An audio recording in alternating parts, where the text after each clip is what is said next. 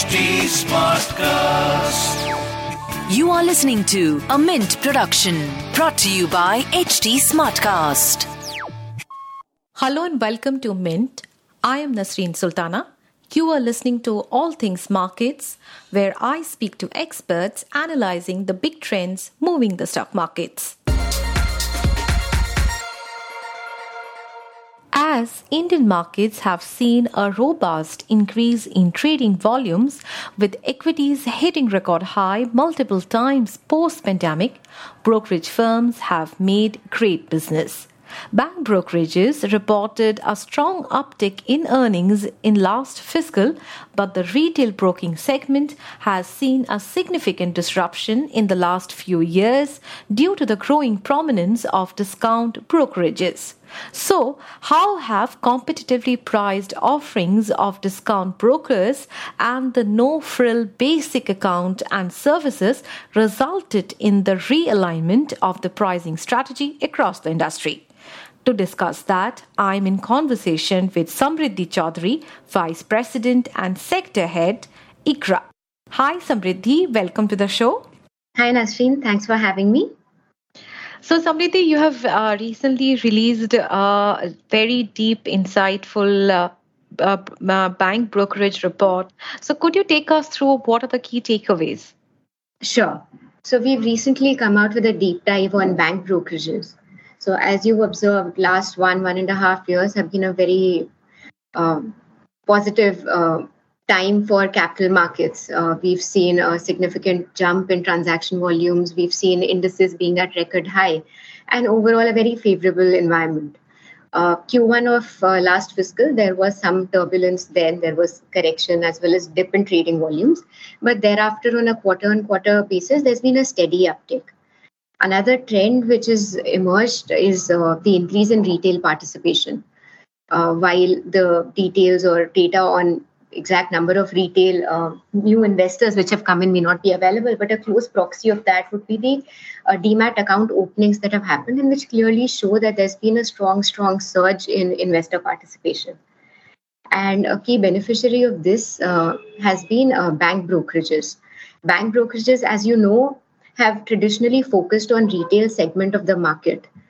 And what we've observed is that there is a healthy uptick in earnings of bank brokerages last year. We've also seen a significant improvement in transaction volumes. So for the purpose of this analysis, we've looked at top bank brokerages in the country. And we observed about over 40% increase in their revenue and nearly 80% growth or jump in profits. Another trend that we've seen is that bank brokerages are increasingly looking at non-broking businesses, be it maybe distribution of financial services, some other value-add products, or even margin funding book. So while entities used to be nearly debt-free a few years back, there has been increase in debt levels or borrowings as well, primarily for funding the margin funding business. Very interesting, insight on the debt side. We'll talk about that later. But since you mentioned that bank brokerages and of course last year after pandemic, especially after lockdown, markets have seen a phenomenal run and all brokerages, including those backed by banks, have benefited from that. My question is, of course, whatever markets will not be in a permanent bull run. There would be times when the markets would probably get into a correction phase, and probably the kind of retail investors participation that we saw in the last few months have been record high. So once this dies down, the wave dies down, what do you think about the bank brokerage business then? While we do understand the kind of frenzy that we've seen, it's perhaps not sustainable in the long run. There are quite a few factors which were maybe more conducive for this kind of participation in capital markets, and it may not last throughout. Intuitively, when maybe the pandemic started, it just seemed very odd that why are transaction volumes picking up and all. Like if the economy is reeling under pressure, if job certainty, etc., that is under question, then why is there so much of interest in capital markets?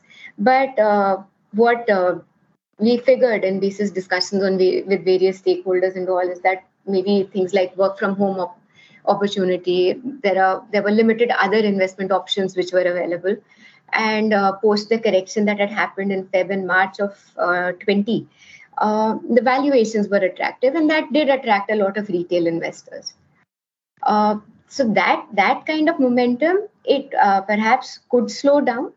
But again, another thing is the market still remains a fairly large market, fairly unpenetrated market. So there is ample of room or opportunity for the market to expand, the entities also to continue to keep adding clients. Again, discussions with various brokerages or what the media statements and all that we come across, there's a lot of push from newer geographies, maybe tier 2 geographies or younger demographics, like younger investors coming into markets. So there is ample of room to grow. But yeah, we also feel that there is going to be some correction or moderation in the kind of transaction volumes that we've seen.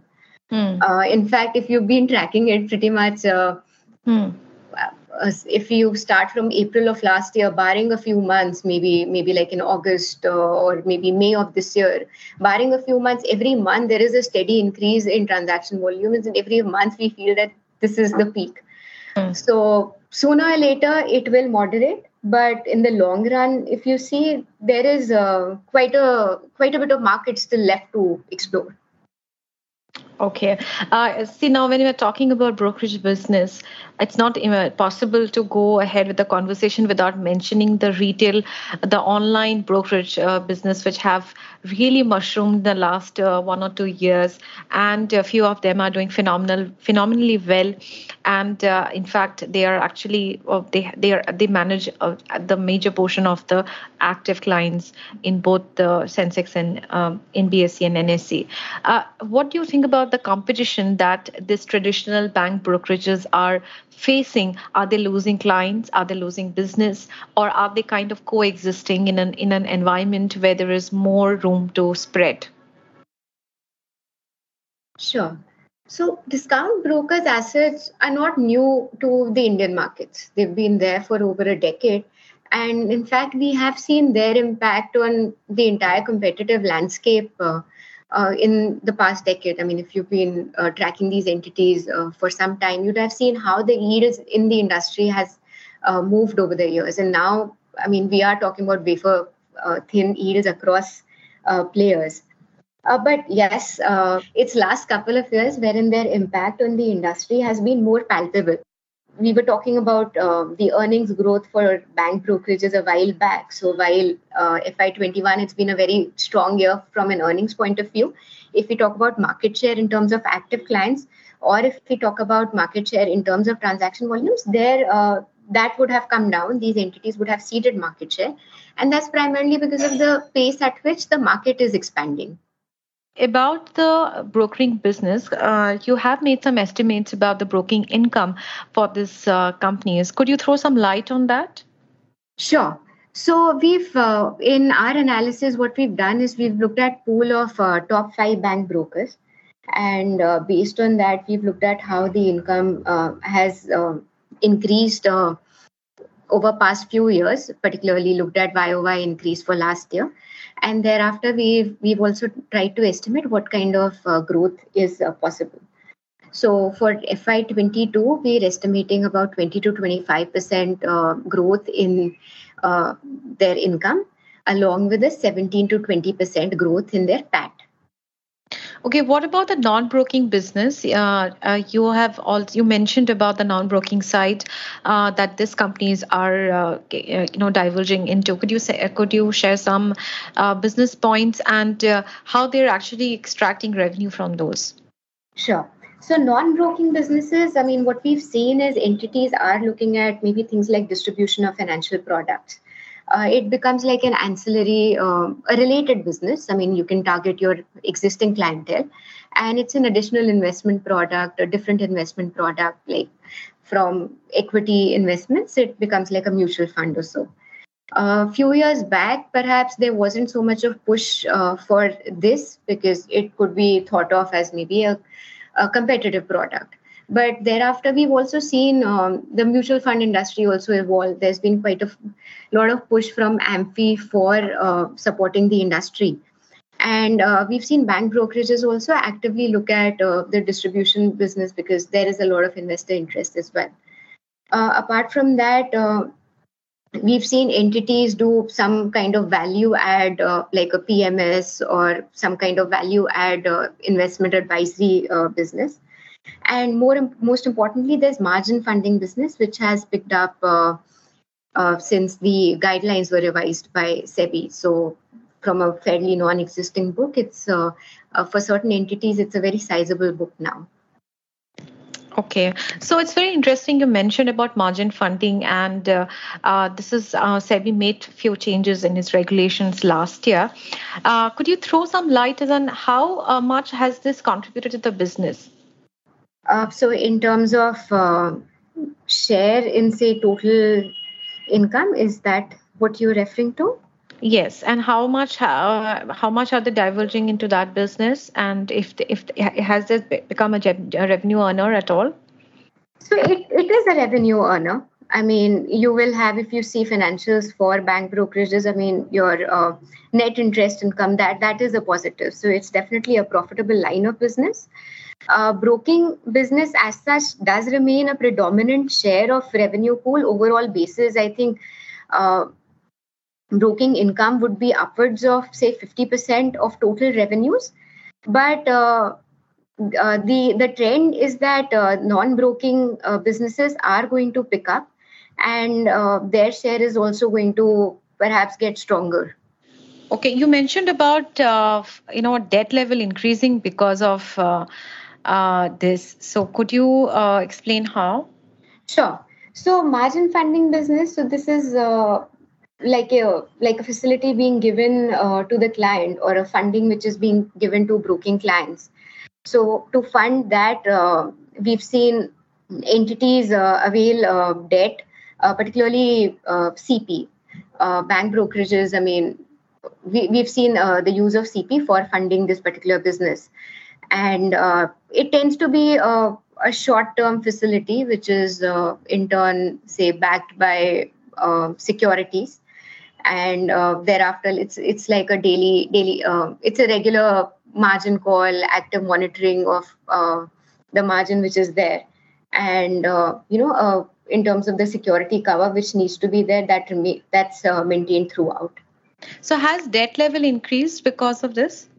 So debt level, yeah, there has been an increase that's happened. I mean, if you look at industry-wide gearing, it was fairly low a few years back at an aggregate brokerage industry, bank brokerage level in terms of the pool that we'd collated. I mean, it would be maybe around 0.6 times as of March 21 from a very low 0.2 times 3 years back. So while it has increased, but I mean, it's still less than 1 times gearing. So it still remains moderate. Okay. All right. Samriddhi, on that note, thanks a lot for sharing those insights, and thank you for sharing your time. Yeah, thank you so much, Nasreen. For feedback, you can write to me at nasreen.s@livemint.com, or you can reach out to me on Twitter at Nasreen Story. You can also reach out to us at HT Smartcast. We are present on Facebook, Twitter, and Instagram. And to listen to more podcasts like this, you need to log on to www.htsmartcast.com. This was a Mint production brought to you by HT Smartcast. HT Smartcast.